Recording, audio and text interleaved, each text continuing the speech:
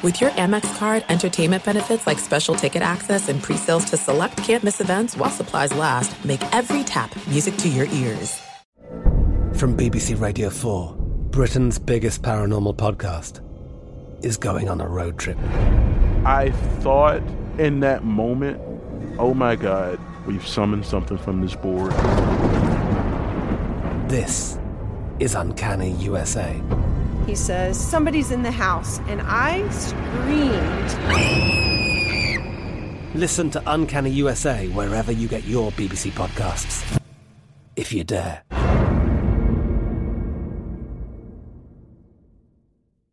Xumo Play is your destination for endless entertainment. With a diverse lineup of 350-plus live channels, movies, and full TV series, you'll easily find something to watch right away. And the best part? It's all free. Love music? Get lost in the 90s with iHeart 90s, dance away with hip-hop beats, and more on the iHeartRadio music channels. No logins, no signups, no accounts, no hassle. So what are you waiting for? Start streaming at play.xumo.com or download from the app and Google Play stores today. All you can stream with Xumo Play. Live Nation presents Concert Week. Now through May 14th, get $25 tickets to over 5,000 shows. That's up to 75% off a summer full of your favorite artists like 21 Savage, Alanis Morissette, Cage the Elephant, Celeste Barber, Dierks Bentley, Fade, Hootie and the Blowfish, Janet Jackson, Kids Bop Kids, Meghan Trainor, Bissell Pluma, Sarah McLachlan. Get tickets to more than 5,000 summer shows for just $25. Until now through May 14th. Visit LiveNation.com/Concert Week to learn more and plan your summer with Sean Paul, Sum 41, 30 Seconds to Mars, and Two Door Cinema Club. What's up, Open Floor Globe? This is Ben Golliver. I've got a great invitation for you. Michael Pina and I will be hopping on SI's new Open Floor Slack channel to discuss the upcoming NBA season on Tuesday at 4 p.m. Eastern. All you got to do is go to si.com/openfloorglobe. That's si.com/openfloorglobe to sign up. We will be in there at 4 p.m. Eastern, probably for about an hour, to get excited for the Nets versus the Warriors, the Clippers versus the Lakers, and all that other good stuff that's coming up. If you've got questions, if you want to interact, if you want to share some memes, whatever it might be, let us know. We'll see you there on the SI Slack channel at 4 p.m. Eastern. What's up, Open Floor Globe? This is Ben Golliver with the Washington Post. I am joined on the other line by Michael the Pod Pina, soon to be officially minted member of Sports Illustrated. Michael, how was your weekend? Are you getting ready for the holidays? How's everything going? Good weekend. I'm just kind of hanging out in pajamas all day long until I get started. Watching some preseason basketball. It's very exciting, but yeah, I'm relaxing. Is how I'll just sum up my time right now. How was your weekend, Ben? It was all right. Get that pajama time in now, though, Michael, because Tuesday the games start, and then Christmas we've got games. Wednesday there's like 43 games. This is the week of the NBA's regular season. I'll be honest, I've got to force the excitement a little bit. My mind is still spinning from the quick turnaround, but we've got some really, really interesting games coming up. Obviously, Nets-Warriors Tuesday, Lakers-Clippers ring night, of course, the quintuple header on Christmas, all sorts of good stuff. What I wanted to do today was kind of put a wrap on our NBA season preview slate that we've done here over the last, month or two, hitting on different topics. We're going to dive into which coaches might be on the hot seat, and we're also going to tease a couple of top 100 debates, Michael. My top 100 of 2021 will be posted on the Washington Post on Tuesday. I would love it if you guys would all check it out. It's always a good time just to look back at, who are the true players that matter in this league, who is on the rise, who's falling, all those kinds of good things. And we're going to kind of tease that a little bit here at the end of the episode. But Michael, let's start with the extension news. I think we had a couple of deals that caught me somewhat by surprise, I would say, over the weekend. Rudy Gobert and the Utah Jazz inked a 5-year, $205 million extension. So it's not quite the full Supermax, but Rudy Gobert is super duper rich. I'm curious right off the top, Michael, thumbs up or thumbs down? Good deal for Utah. Would you have given the green light if their new ownership group had, asked for your opinion during these negotiations? This is a tough one to answer, honestly. Like, in a vacuum, this is almost objectively, like, Rudy Gobert is not worth this much money, right? Like, $205 million. It's the biggest contract that a center has ever received. During an era when the center position is increasingly irrelevant, or at least marginalized in what players are what the role is for a center in the league. And Rudy Gobert is a center who is not necessarily evolving. Like he doesn't create his own offense. He doesn't post up, but he also doesn't shoot threes. He has no touch outside the paint.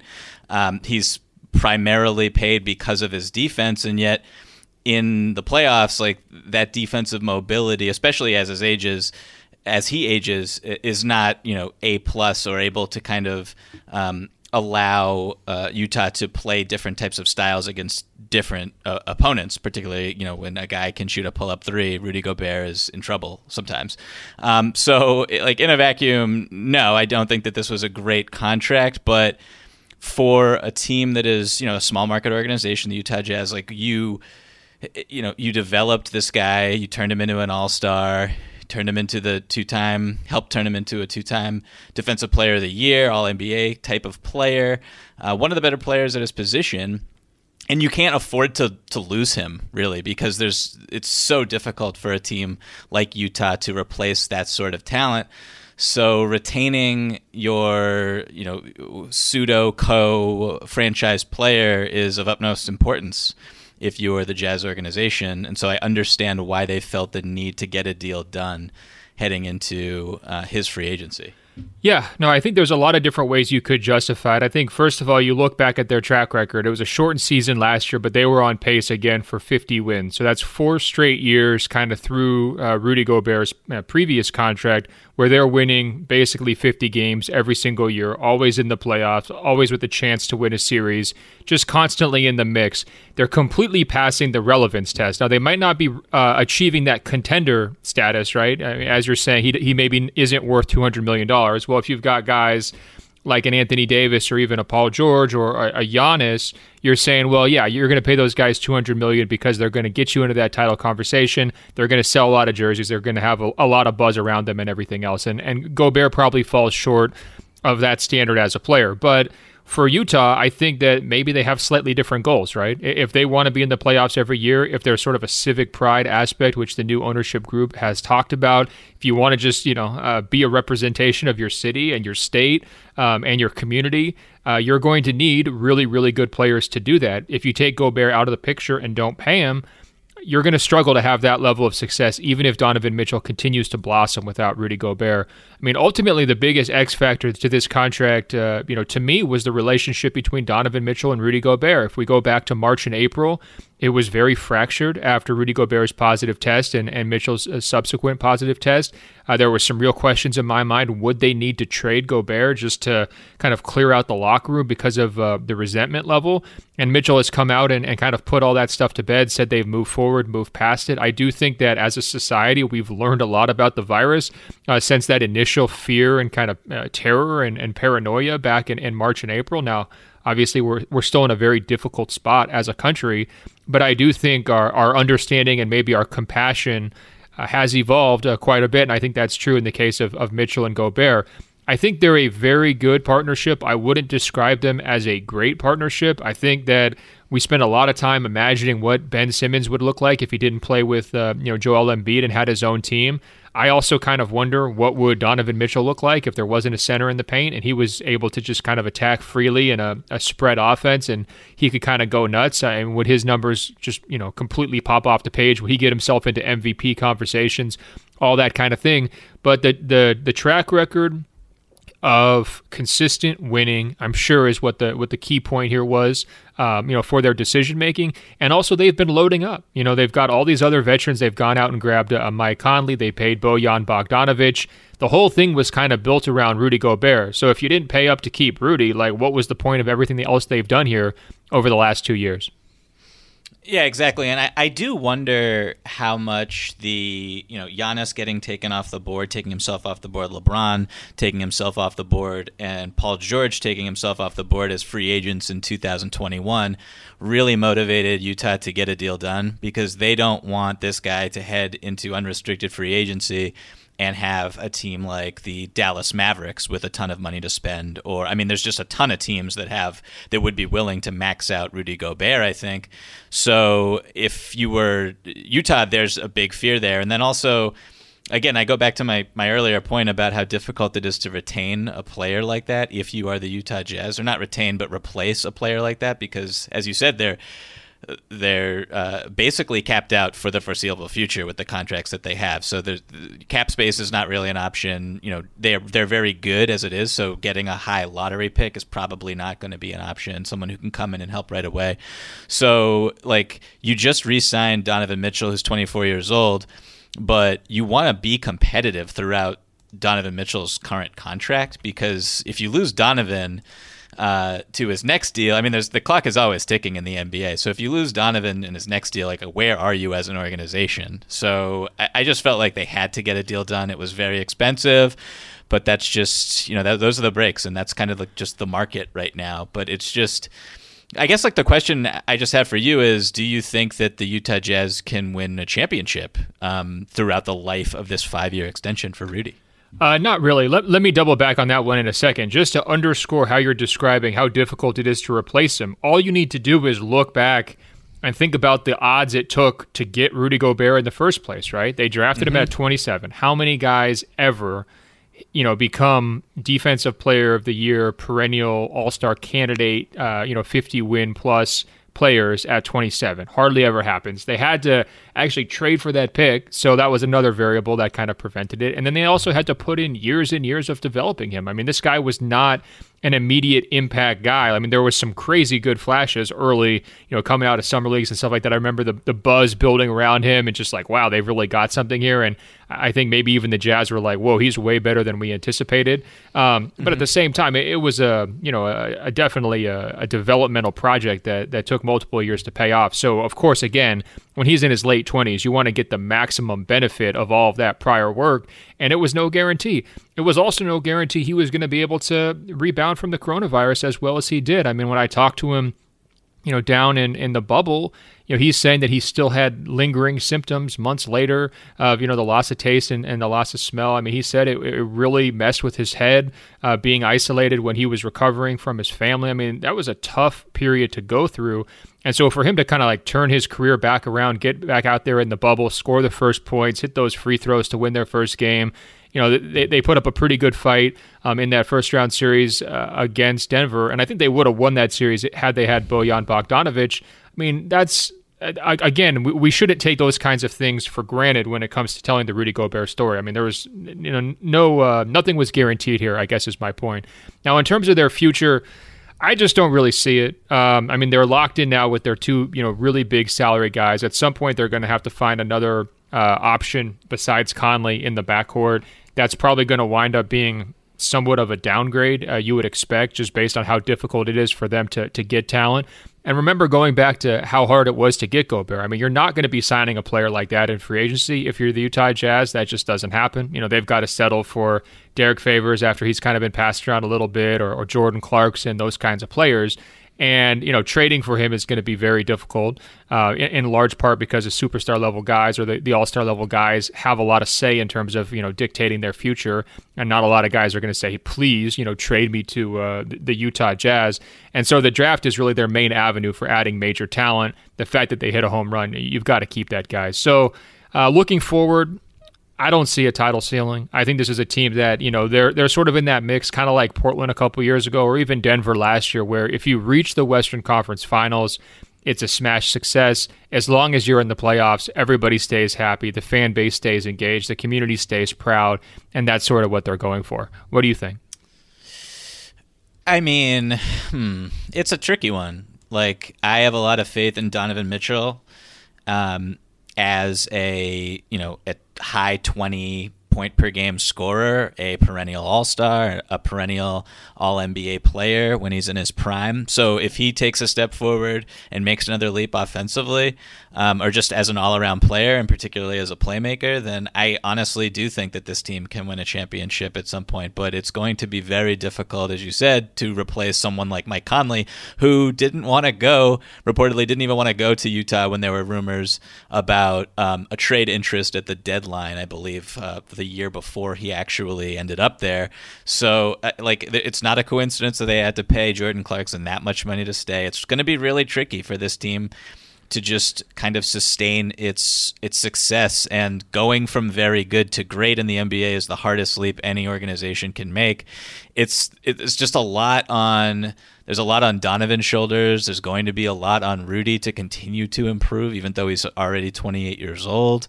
The way I look at it, Michael, they got to play Frogger if they're going to win a title. They've got to dodge Steph Curry, right? They got to dodge Steph Curry. Then they got to dodge Anthony Davis, right?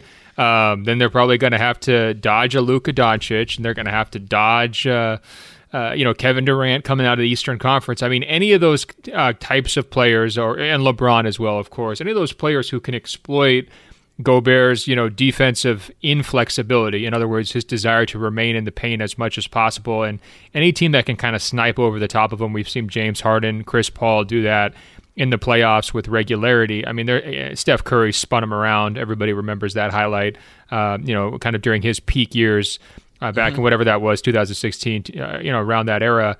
Those are going to be recurring problems for Gobert. Those problems are going to get worse as he gets older. I actually thought he took a slight step back from a defensive impact standpoint last year before the shutdown. And so you really hope that trend doesn't continue if you're the Jazz, given how much money you've just invested here. But there's so many players who fit that bill, and you've got to basically avoid all of them, or otherwise they're going to win their matchup so handily against the Jazz that, you're going home. That's what makes me nervous, like, how helpful was he against Jamal Murray in that first round series, right? All I saw was Murray scoring 40 points every single night. Well, what I'd say is that they were up 3-1 in that series, and it ended in like one of the most climactic moments that could have gone either way in that Game 7. That was in the first round, right? So they're not dealing with any what we would say like top 5, top 6, top 7 players in that series, and so I think it only gets harder from there. I mean, the rest of his gauntlet was going to be, you've got to handle Kawhi Leonard, you've got to handle LeBron James and Anthony Davis. In other years it could be Steph Curry, it could be Kevin Durant. These are just really tough spots for Rudy Gobert to be in. And I that's why we view him in that like 10 to 20 or 15 to 25 range as a player, as opposed to a top 10 guy, because he's just not going to win those matchups. We've seen it year in and year out. I don't think it's ever going to change. No, you're right. Like, beating the Clippers would have been tough. Beating the Lakers would have been really tough. And they didn't have Bojan Bogdanovic, who's their third best player probably, but also their second best offensive player in the bubble at all. So that would have been very difficult. But I don't know. Like, I guess the other question I have about this contract is, do you view it as kind of like a positive value deal, in that if the Jazz were to move it in a trade, they would have to attach some type of asset to get off of it? Or do you think if if this doesn't work out, or if they're really disappointed with Gobert's production, or just whatever the results are of the season, and they feel like they need to parachute out of it, like they could get off this contract in a trade, similar to what the Los Angeles Clippers did to Blake Griffin? Do you think that is, I mean, I'm not saying that they will do that. I'm just saying, like, do you think that is a possibility here, or a recourse? I think you're signing this deal knowing that you're going to keep him for like at least 2 years, right? And so then you're asking the question, are we going to be trying to trade him when the deal is 3 years and 120, right? That seems reasonably tradable, given that John Wall just got traded, given that Russell Westbrook just got traded. I mean, like, there are ways to construct deals with that.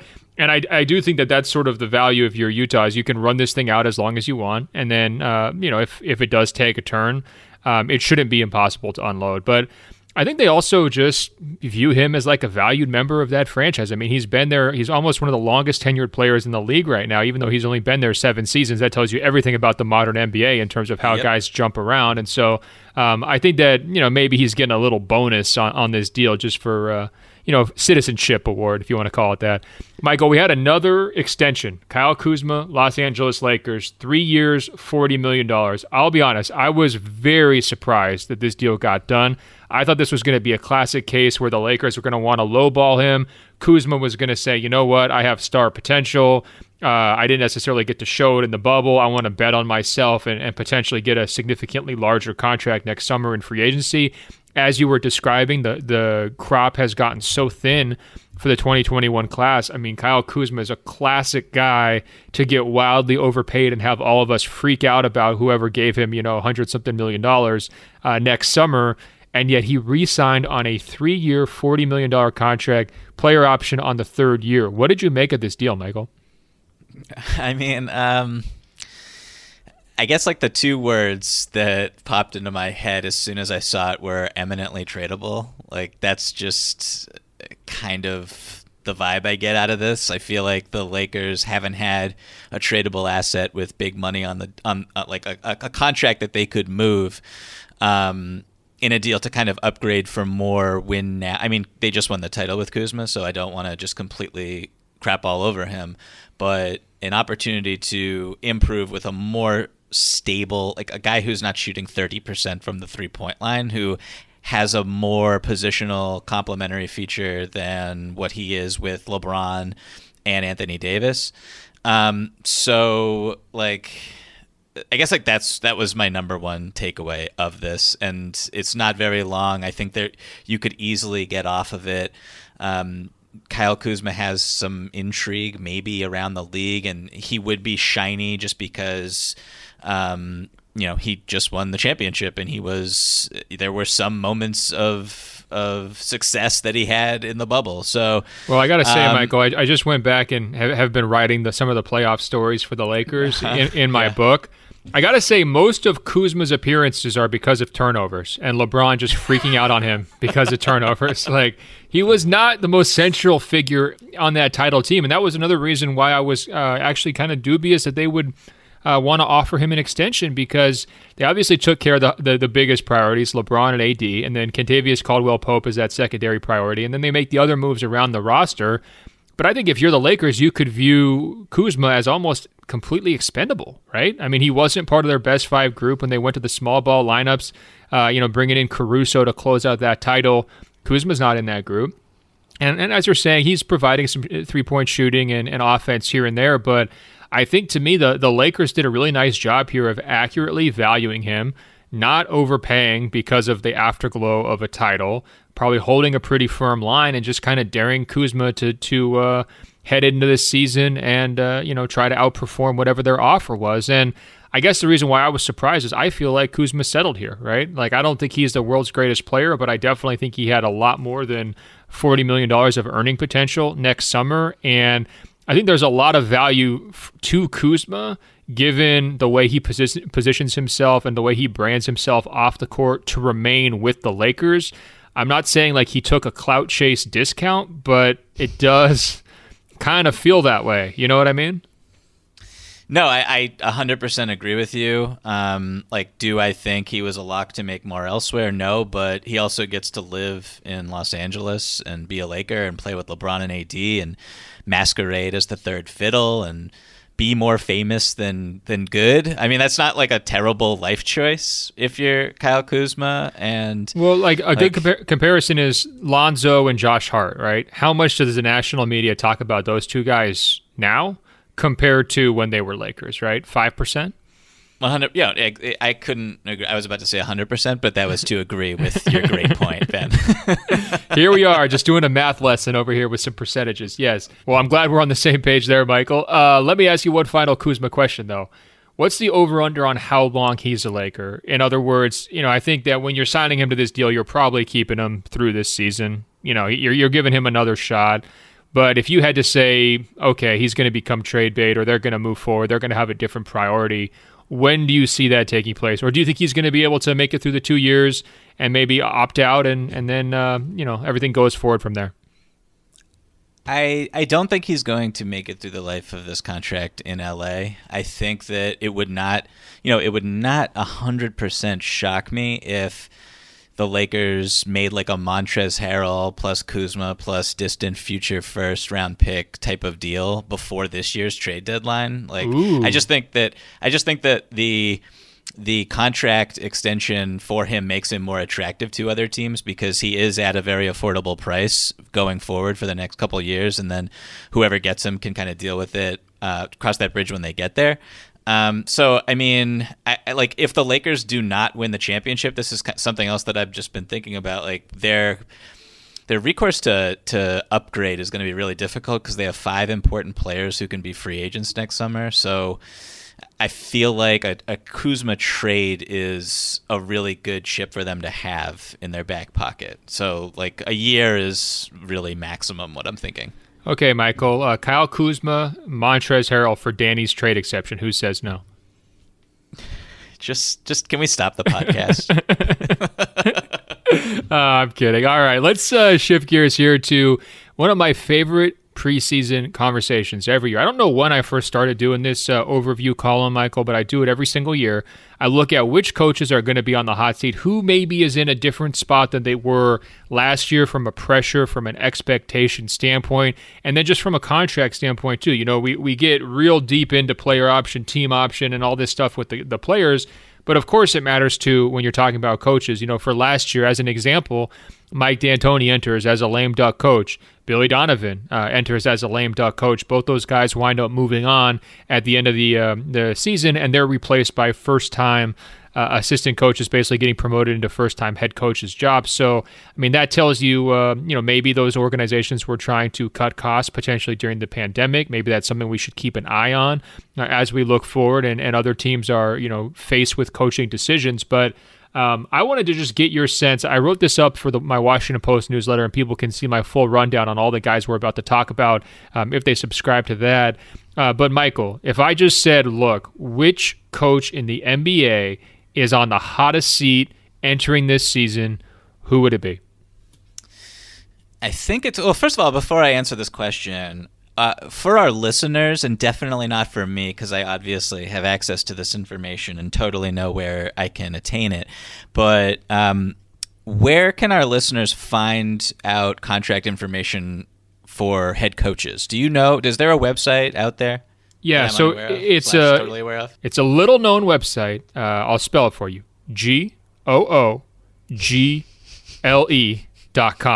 And I'm being facetious, Michael. Sorry, but Thank you. No, you have to do the legwork and the research, and sometimes the full contract details don't get reported, so that part gets a little bit tricky. But usually, what happens is when the coaches get a big payday, the big 5-year monster number, that one gets put out there, and then sometimes you've got to dig around. I mean, usually Woj has the details on some of these guys, and so that's generally how I do it. I'm not aware of one centralized coaching contracts database, but usually you'll notice it also in like local beat reporter write-ups where they're saying, hey, Scott Brooks in Washington's entering the season as a lame duck, and then obviously you can kind of piece together the contract details from there.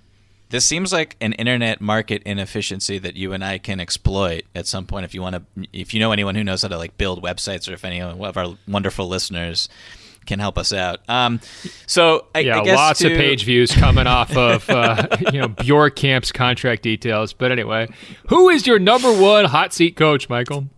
I mean, I think it's Mike Budenholzer. Yep, you're correct. Pretty easy one here. I mean, the way I look at this is coaches who are on a hot seat, it's a measure of the relationship between patience and expectation. So which teams have to win soon and are expected to win big. That's the Milwaukee Bucks for me. Like, they're an age, like Giannis, obviously they re-signed him, so you would think that they have forever, but Chris Middleton is not super young. They have Brook Lopez there, who's not super young. Some of the other pieces, Drew Holiday is not super young, and also a free agent as of right now. He has still not signed an extension with the team.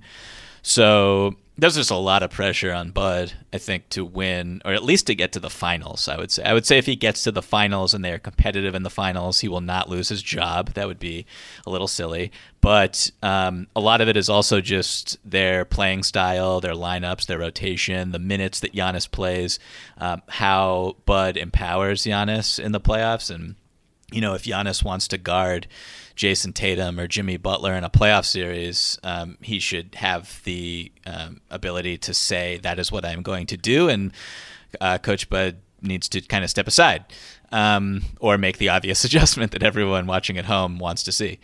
So I think it's him really easily. And then, behind Bud, like I'm sure you agree with Bud as number one. And yeah, let me hop on with Bud real quick. So I think you're right. Sure. When they lose matters, but how they lose matters too, if he's going to get fired. I think, first of all, I haven't really read a lot of what he's saying kind of coming into the season. I imagine they're overjoyed re-signing Giannis and everything else.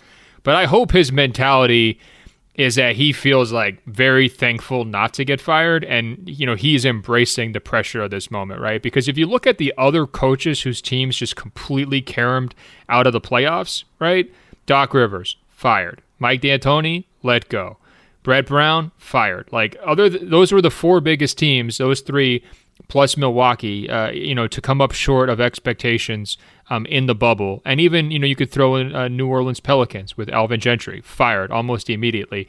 So Bud is the last man standing here from that group of guys who just, completely, turned in playoff letdowns from last season. So he was afforded a greater degree of patience and job security than almost all of his colleagues, some of whom are more decorated and more accomplished than he is. So I hope he understands that, right? Because I think that we've gotten this feeling from Milwaukee's coaching staff over the last couple of years is that it's our way or the highway. We know what we're doing. Not everybody's kind of capable of understanding what we're about. And look, that works when you're winning 60 regular season games every single year and blowing people off the court. But, people are going to start picking holes in that when you're getting outcoached by Nick Nurse, outcoached by Eric Spoelstra, and just turning in kind of shaky performances in general. So I just kind of hope, number one, that's kind of his mentality. Number two, I wouldn't even necessarily say that it's a finals or bust mandate for him. I mean, I think that that's where they would like to get, is to win the Eastern Conference, of course, to get over that hump. But I could see a scenario where if it's a hard-fought Eastern Conference Finals, let's say KD just outduels Giannis, or let's just say maybe it's Boston and they're just like deeper and more cohesive, and Milwaukee's second unit new additions just don't come through in the clutch, and it's not really a matter of coaching, it's just sort of a style of a loss. I could see Bud kind of escaping in that scenario, but they cannot do what they did last year and the year before again. That will just have to be the breaking point for the fan base, for the ownership group, and for Giannis himself, as you're describing, with the minutes management, with the lack of adjustments, and everything else. So I think if you're looking at the big contenders, as you mentioned, most of the other coaches are sitting pretty, right? Aren't they all just kind of looking around saying, well, Frank Vogel's not worried about anything. Spoelstra, Nick Nurse, Brad Stevens, Doc Rivers just got there. I mean, all those guys are pretty comfortable. I think Steve Nash is feeling comfortable as a first-year coach. Obviously, huge expectations, but we're not going to see a scenario they get 15 games in and they move on from him. That's just not going to take place. And same deal in the Western Conference. Real quick. Ty Lue and Michael Malone are both sitting pretty as well, I think, in their job. So maybe you feel differently on any of those names, but I think that's what also sets Bud apart. I have two wild cards that I want to bring up, and you just mentioned one of them. Oh. And I don't think that these guys are going to lose their job, and I don't think that they should lose their job, obviously, because the season hasn't started yet. But you said Steve Nash. Steve Nash falls under the parameters that I described before of a team that has to win soon and is expected to win big. And I know that this is just his first go around, and I know he signed a new long-term contract, etc. But if things don't go well and people start pointing fingers, and guess what? There's some players on that team who like to point fingers.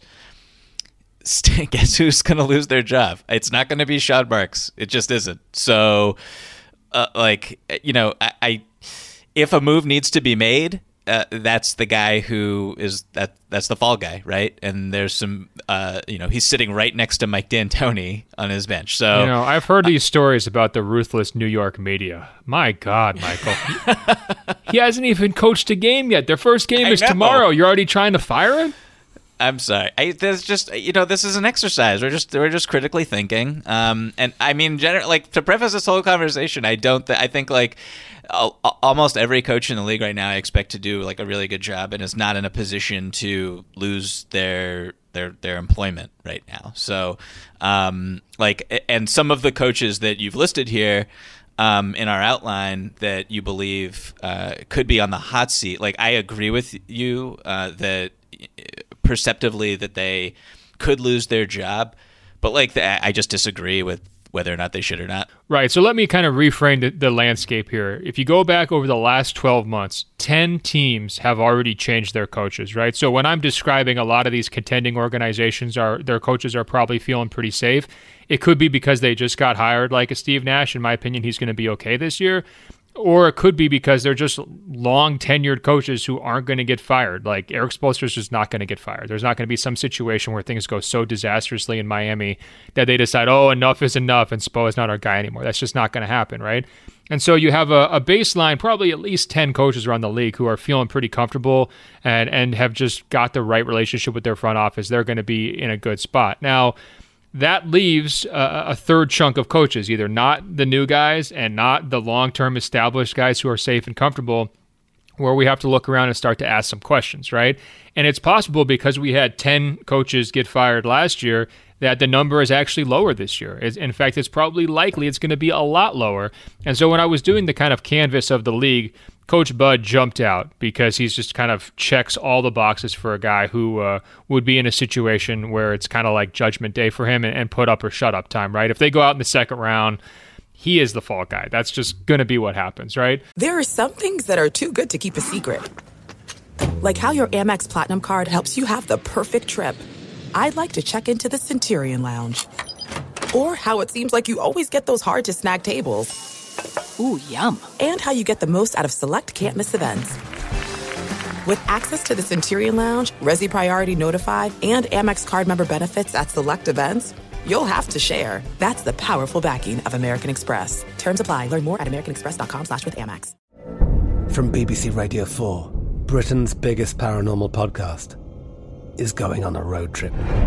I thought in that moment, oh my God, we've summoned something from this board. This is Uncanny USA. He says, somebody's in the house, and I screamed. Listen to Uncanny USA wherever you get your BBC podcasts, if you dare.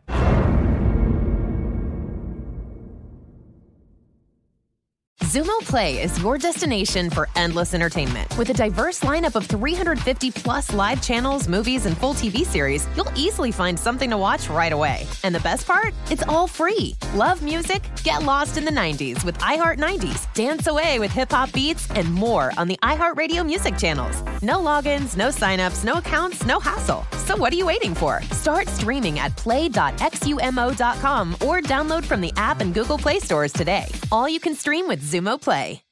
Live Nation presents Concert Week.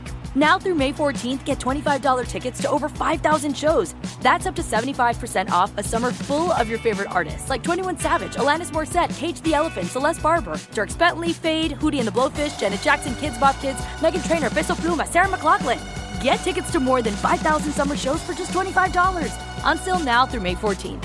Visit LiveNation.com/Concert Week to learn more and plan your summer with Sean Paul, Sum 41, 30 Seconds to Mars, and Two Door Cinema Club. Now, in terms of some of these other names, I'm going to read them off quickly, and then you just tell me who you want me to explain, all right? I think we've got Luke Walton in Sacramento. We've got Scott Brooks in Washington. We've got Lloyd Pierce in Atlanta. We've got Dwayne Casey in Detroit. And we've got Ryan Saunders in Minnesota. Now, I'm not necessarily saying all these guys are going to get fired. I just think that their seats are hotter. They're facing more expectations this year, or the situations have changed in a way that they should be feeling less comfortable this coming season compared to last season. So who do you want me to explain? So can we talk about Ryan Saunders for 2 seconds? Please. Because this is coming off of a statement that Glenn Taylor, owner of the Minnesota Timberwolves, just made, where he basically declared he believes that the Timberwolves are going to make the playoffs. So, like, all of a sudden we go back to expectations. That's just setting up failure for poor Ryan Saunders. Like, I don't believe he's a bad coach. I think he really connects with players. Players love him. The style of play that Minnesota had last season was a smart one. They just didn't have the personnel. And so I think, like, sometimes when we put unfair expectations on a coaching staff, and a guy who's only been there for a couple of years, like, it's just unfair to say it's on the hot seat. I agree with you that this is a really complicated discussion to have. But I feel like I've got to tell you, Santa Claus may or may not be real. Life may or may not be fair. Look, it's a brutal, cold world out there, right? Nasty, brutish, and short. You know all this stuff from high school philosophy class. So here's the thing with Ryan Saunders. I think I agree with all of the positive attributes you've described. Friendly, excellent communicator. I just love the fact that he's a fitness psychopath. He tracks everything, his sleep, his calorie burns. I mean, I sit here with 2 smartwatches on simultaneously and a smart ring on my finger. You know, we see the world the same way. I think it's all about the expectations game, both for him and for Lloyd Pierce in Atlanta. I think when you get hired, you get that grace period, you know, especially when you've got a rebuilding team. You know, a year could go by, 18 months could go by, and people are going to say, well, look, I mean, this guy's younger, he's less experienced, it's going to take some time to get his feet wet. Ultimately, people's patience run out. And I think with Atlanta, ownership is also putting the kind of pressure you're describing in Minnesota. They're raising that pressure and saying, look, we spent all this money during the offseason. It's time to go out there and win some games. It's a similar deal for Glenn Taylor. He's saying, look, I just got D'Angelo Russell and the number 1 pick. You know, these are meaningful additions. You've got to, you know, show some progress here. I don't think this is a scenario where Ryan Saunders has to make the playoffs or he gets fired. I don't think that's the situation at all. I just think that they need to be demonstrably better than last year, to the point where they're not kind of an also-ran early on, not dealing with, like, you know, a month straight of losing games if Karl Anthony Towns goes out. There's got to be just an increased level of competence and excitement around the organization. If there's not, people are going to start looking around and kind of, you know, pointing fingers and saying, well, what's going wrong here? And I do think that's unfair in his case. And also, you can make a really strong case it's unfair in Lloyd Pierce's situation as well. I mean, they did take a step back last year. That is a fact. And if they don't make a big step up this year, now he's in the last guaranteed year of his contract, I think the ownership group's going to be saying, look, we had the biggest free agency spending spree of any team in the league. What more can we do? Like, you know, we gave you the pieces to win. You have to go out there and win.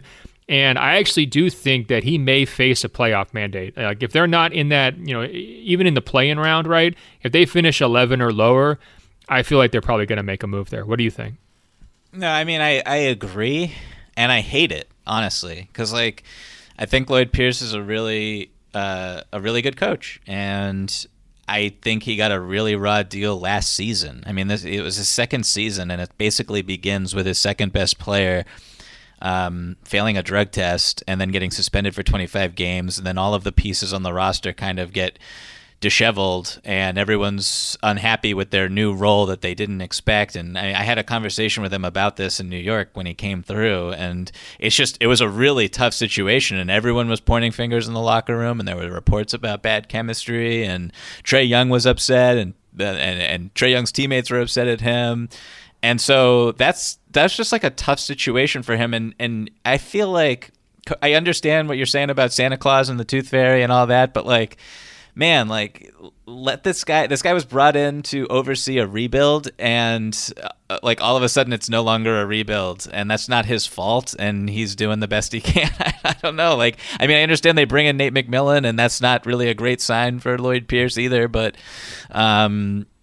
yeah, I just wish that ownership sometimes had more patience. And I say this as someone who obviously was a huge fan of Atlanta's offseason and the moves that they made. And I do think that they will make the playoffs. But if they don't, look, a lot of things can go wrong there.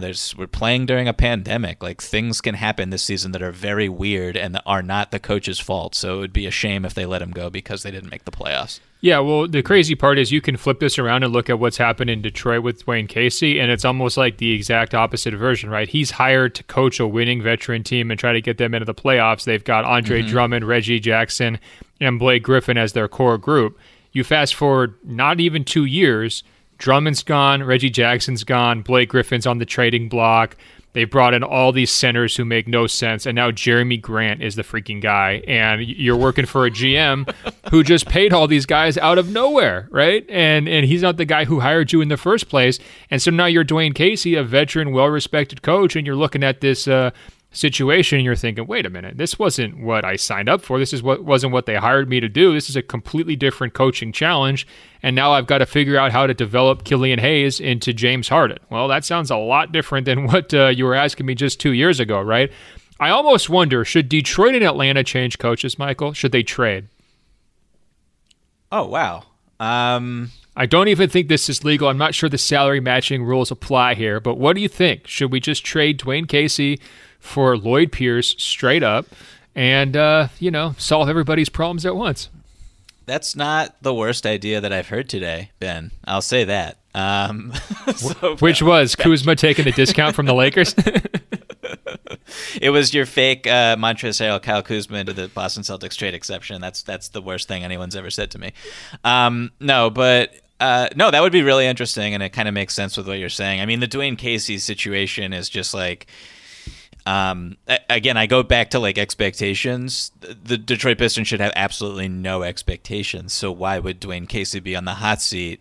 But then again, it's a new front office, and they did not hire Dwayne Casey, and they might look for someone who's a little temperamentally more on the timeline of the young players that they're trying to develop. But at the same time, they signed all these players who are win now, and Blake Griffin's still on the roster. So I don't even know what's going on in Detroit. It's very difficult to kind of ascribe any emotion there, but the worst part for them is it's probably going to take like a full year for this all to play out. I think Casey's in the third year of a 5-year contract, so he's got some financial protection. If they fire him, it's going to be expensive. I just think this season is going to be just very depressing for them. Unfortunately, it's just going to be kind of a countdown to the Griffin trade. If they can't get it done this year, then it's going to be like a 20-something win season where everybody's just like, why are we even doing this? And my heart goes out to Casey. I mean, that guy had an awesome run in Toronto, and he just barely missed out on the glory. And I do think he was so eager to stay in coaching.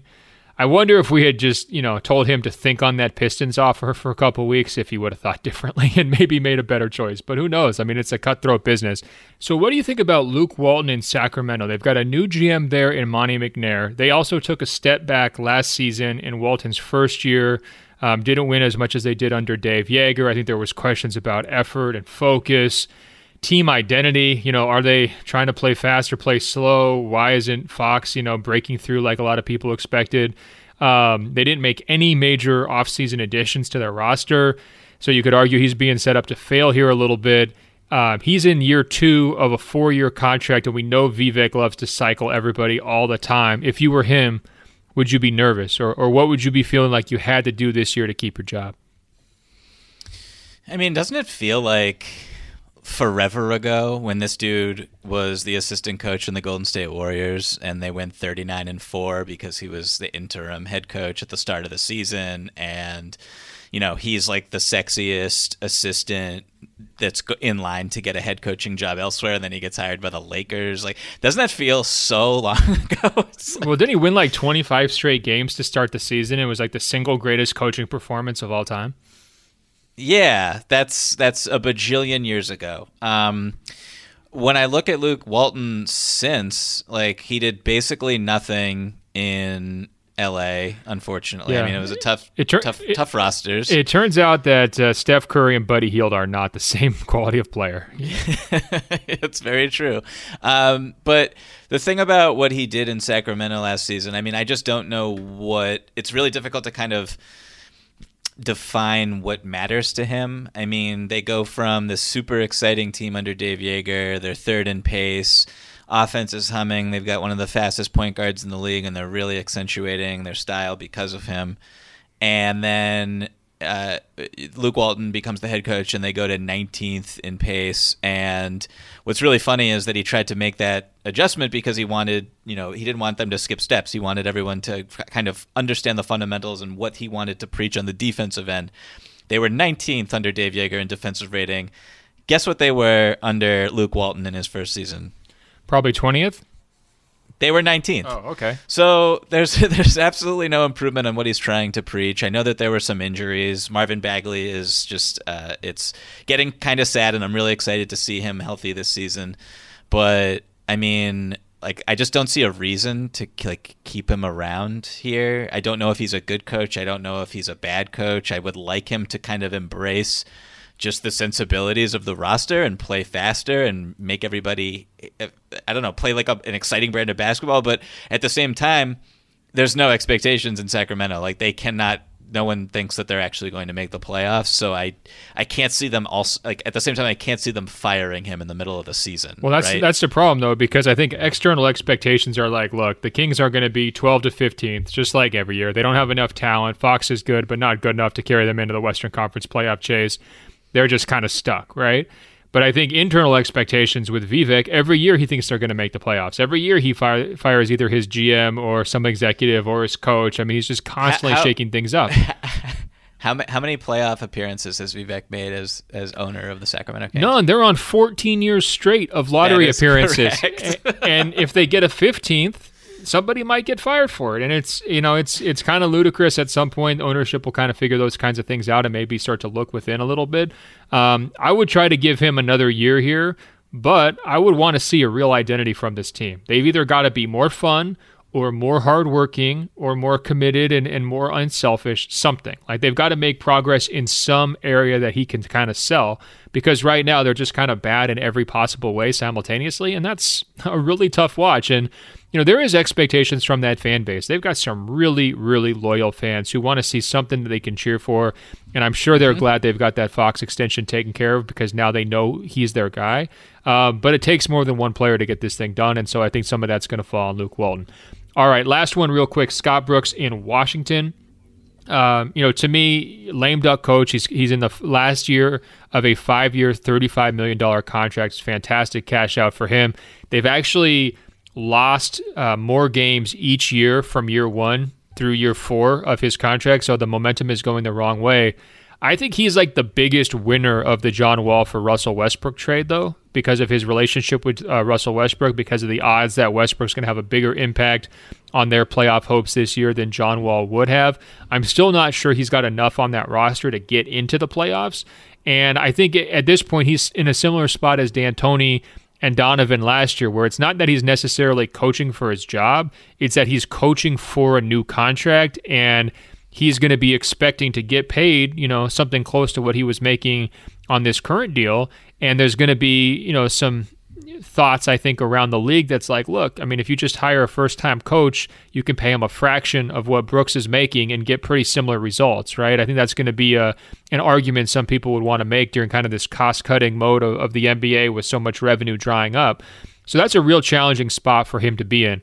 I'm curious, do you think he will be back as Wizards coach next year? What does he have to get done to ensure that happens? I mean, you made a really interesting point just discussing internal versus external expectations. Like, when I look at the Wizards, I don't think that the playoffs should necessarily be an internal expectation. I think it's going to be tough to get one of those last seed or two in the Eastern Conference, because there's a lot of really good teams in the East right now. Hey, Michael, will you deliver that memo to Westbrook for me? And I just want to film it. It's like, don't worry, you don't need to make the playoffs. How do you think that would go with him, actually? It would go great. It would be a wonderful conversation. No feelings would be hurt at all. But my point is that if the Washington Wizards don't make the playoffs, I don't necessarily blame Scott Brooks for that. I think that you can feel free to not pick up his contract because you feel like you want to go in a different direction. I don't think he's shown you, he's not someone who you should be over the moon about based on the 4 years so far. But I'm not really blaming him. But at the same time, if they do well, and if they make the playoffs and if they're competitive in a series, I could see him getting brought back, because there's not too many coaches out there who can deal with a Russell Westbrook-esque personality. And Brooks obviously has experience doing that. And if they have success on the floor this year, then he will have picked up where he left off, presumably. So you don't want to kind of do any damage there. So I could see them bringing him back if they make the playoffs. For sure. I mean, you don't want any of these guys fired, Michael. I think you've got a nice, large heart. It's probably the Christmas season. It's the worst possible timing to be having this conversation. It's just like, let's hand out some pink slips for the holidays. Are there any other guys on your radar who I didn't mention? You had a wild card with Steve Nash. Who were the others that you were looking at? So I only have one other wild card, and he's one of my favorite coaches in the league, and I don't see him losing his job. But when we are having the discussion of expectations and patience, I'm going with Terry Stotts. Oh, wow. I think that this team has a very high payroll. This team is expected to do well this season. Time is running out with Damian Lillard and CJ McCollum. They bring in Robert Covington. They have depth at every position. They have shooting. They have it all. And he's made tweaks reportedly to the defense for the first time basically since he's been there, and to try to modernize things a little bit, which I like. If it doesn't work, that's really the only thing you can do if you are Neil O'Shea, is to get rid of Terry Stotts, and that's a shame because he's a really great coach.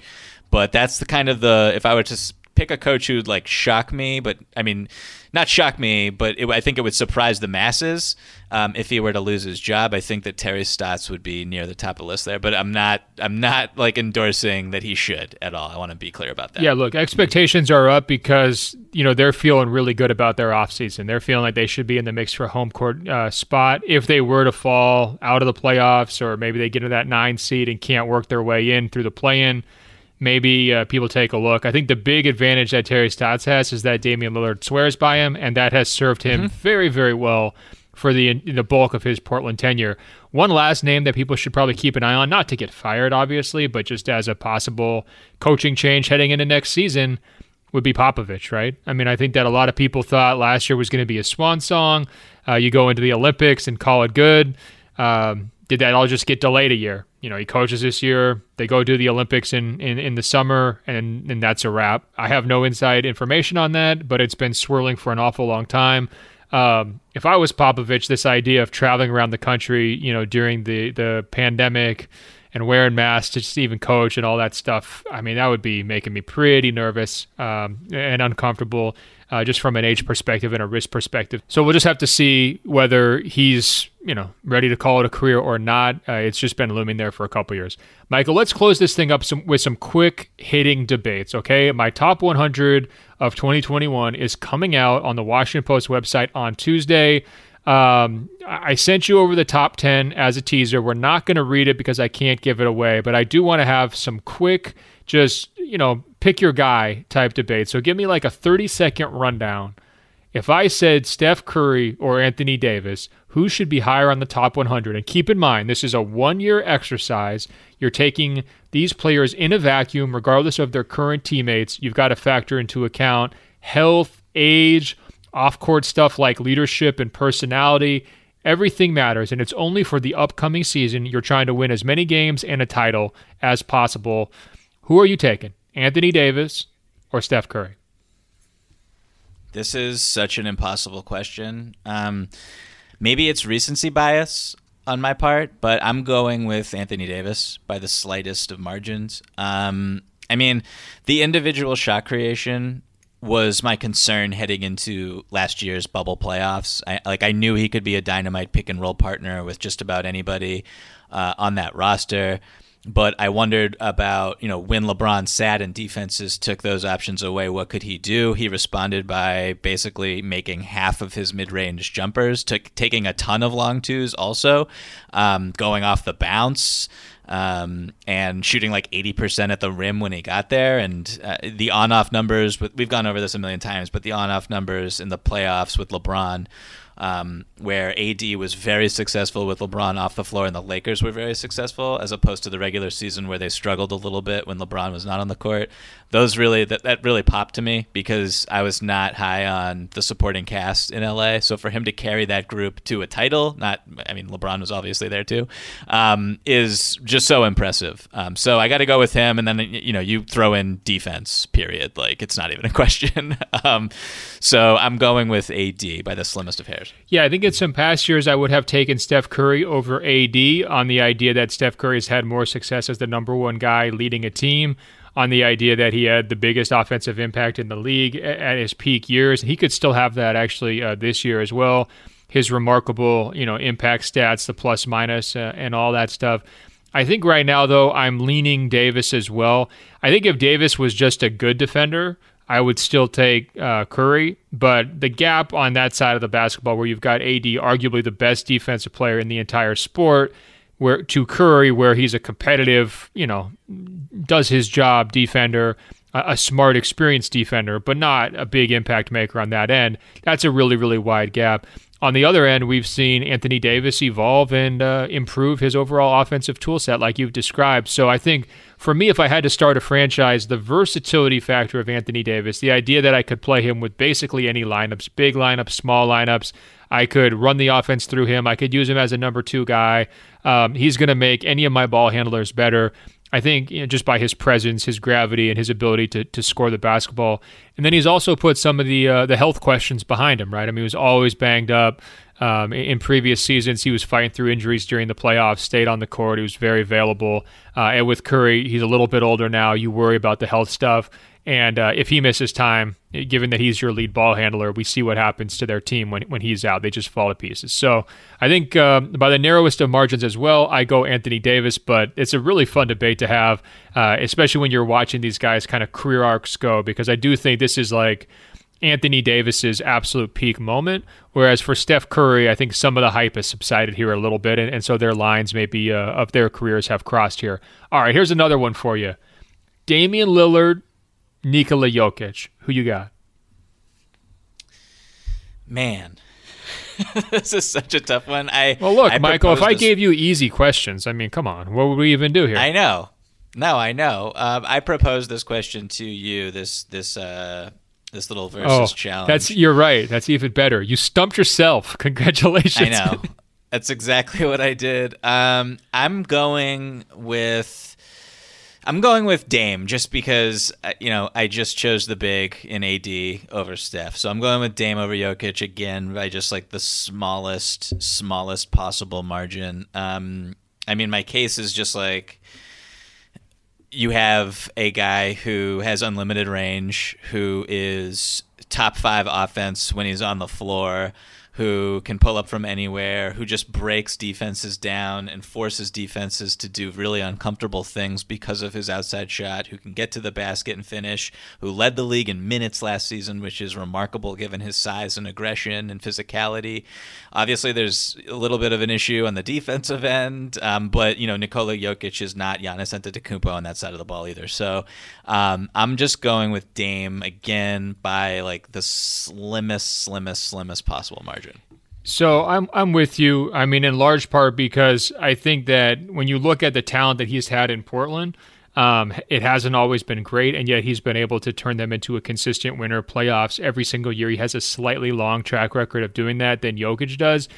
I think with Jokic, it might be a little bit trickier to build lineups around him just because he's such an unconventional player. But I do think there's a possibility if we get a year or two down the road where that idea kind of flips on its head and it's like, well, guess what? Jokic is just so good, even though he's weird and different. Basically give him everybody and he's going to make them look awesome. Heck, he even got Jeremy Grant $60 million. That's how good Nikola Jokic is, right? So, I mean, you could make those kinds of back and forth debates. I mean, I think to me, when you're getting into high-level playoffs, like we saw him struggle head-to-head against Anthony Davis, he probably held up better against the Lakers than Lillard and the Blazers did. Not probably. They did hold up better than the Blazers did. At the same time, I want to see just a little bit more of a postseason track record from Jokic. He's been phenomenal in his 2 postseason runs, and he's got some great shot making. Lillard is just a little bit more of a conventional guy to build your roster around. And I think that's where the advantage comes in. He's also been super duper durable. You're not worrying about the weight issues, the body issues. Some of that stuff concerns me with Jokic, although he does seem to kind of have this superhuman strength where he avoids some of the stuff that catches up to other big men and winds up being capable of playing huge minutes in must-win games and still having energy late in those games. I don't really know how he does it. Maybe Zion can go to Nikola Jokic big man camp and learn some of those things. It would be phenomenal if he could, but I digress. All right, last one, Michael. This is another one that you proposed. Giannis versus Luka. Now, this feels kind of like a troll question. I gotta say, Michael, are you just trying to get me upset and trying to defend Giannis's honor, or do you think Luka has enough upward momentum that we got to start thinking about him as a top 2, 3, 4, 5 type player in the NBA?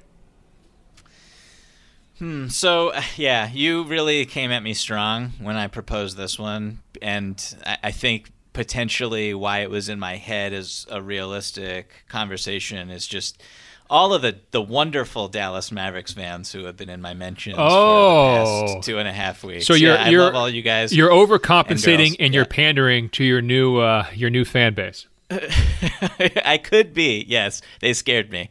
No, I also do think that Luka, as young as he is, and as compared to Giannis, the accomplishments just don't stack up, particularly in the postseason. I look at Luka. I just think his offensive game is just so much more easy. It's easier for him to make everyone around him better. And if I'm looking forward into this upcoming season when I have to pick these guys, I still have questions about Giannis's his mid-range game, his pinch post game, whether or not he's going to just take too many spot-up threes or pull-up threes because he's trying to prove something to himself. And Luka, where I see Luka improving from behind the three-point line, especially on spot-up attempts. And obviously he loves the step backs and he gets to them anytime he wants. But this is also someone who he can live at the free throw line. He dimes up teammates better than basically anybody in basketball except for LeBron and CP, and you can name maybe one other person. So from a playmaker perspective, from a scoring perspective, and from a leadership perspective, I mean, everybody loves Luka who plays basketball with him. So I hope I made a good argument.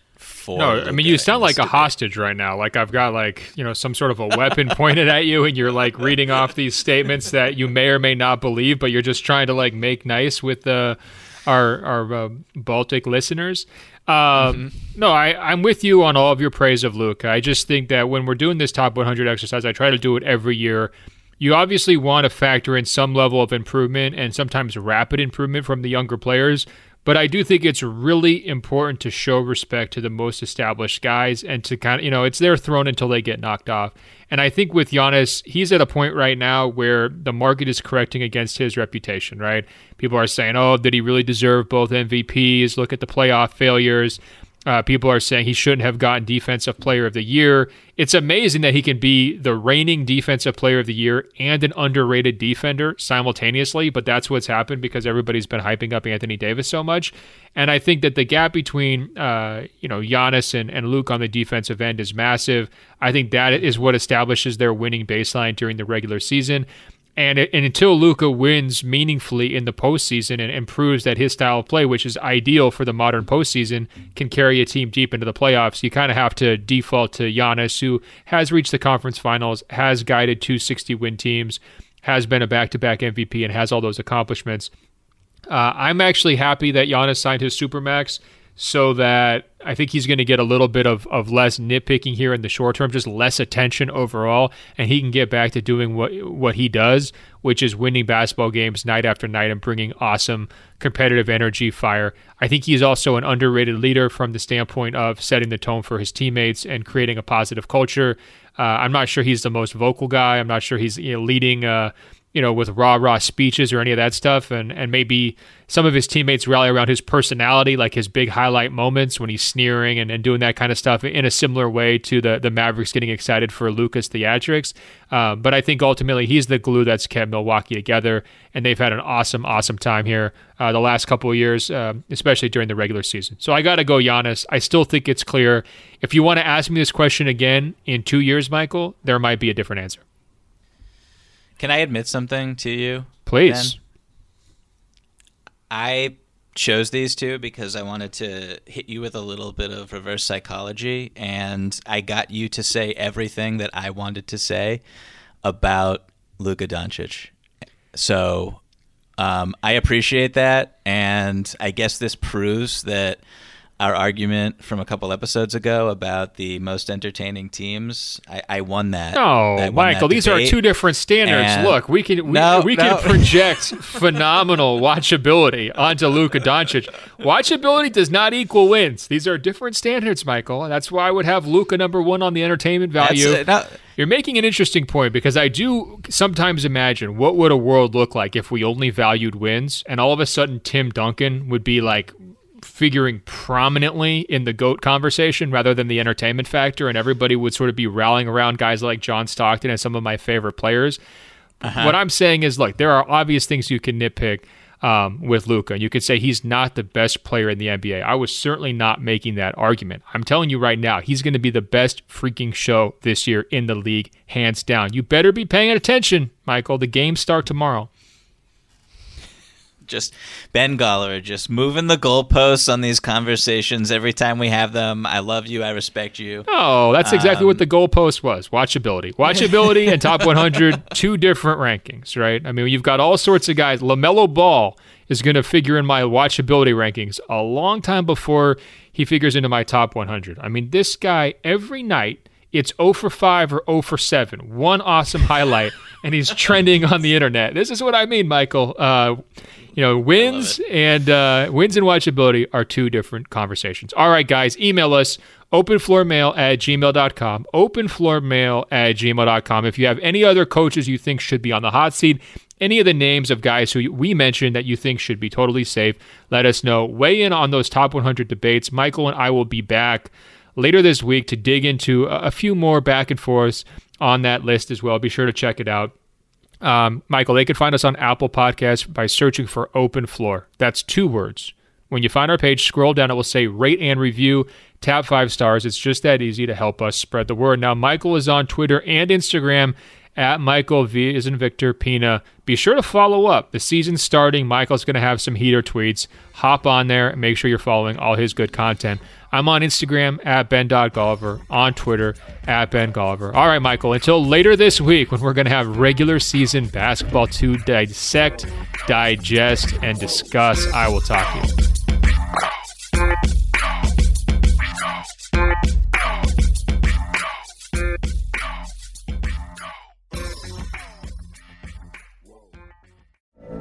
From BBC Radio 4, Britain's biggest paranormal podcast is going on a road trip. I thought in that moment, oh my God, we've summoned something from this board. This is Uncanny USA. He says, somebody's in the house, and I screamed. Listen to Uncanny USA wherever you get your BBC podcasts, if you dare.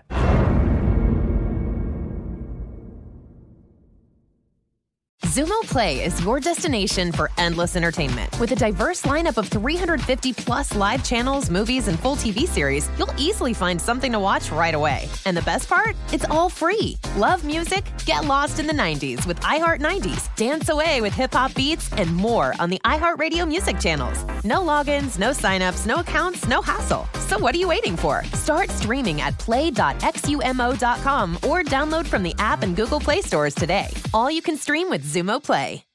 Live Nation presents Concert Week. Now through May 14th, get $25 tickets to over 5,000 shows. That's up to 75% off a summer full of your favorite artists like 21 Savage, Alanis Morissette, Cage the Elephant, Celeste Barber, Dierks Bentley, Fade, Hootie and the Blowfish, Janet Jackson, Kidz Bop Kids, Meghan Trainor, Peso Pluma, Sarah McLachlan. Get tickets to more than 5,000 summer shows for just $25. Until now through May 14th. Visit LiveNation.com/Concert Week to learn more and plan your summer with Sean Paul, Sum 41, 30 Seconds to Mars, and Two Door Cinema Club. This is it. We've got an Amex Platinum Pro on our hands, ladies and gentlemen.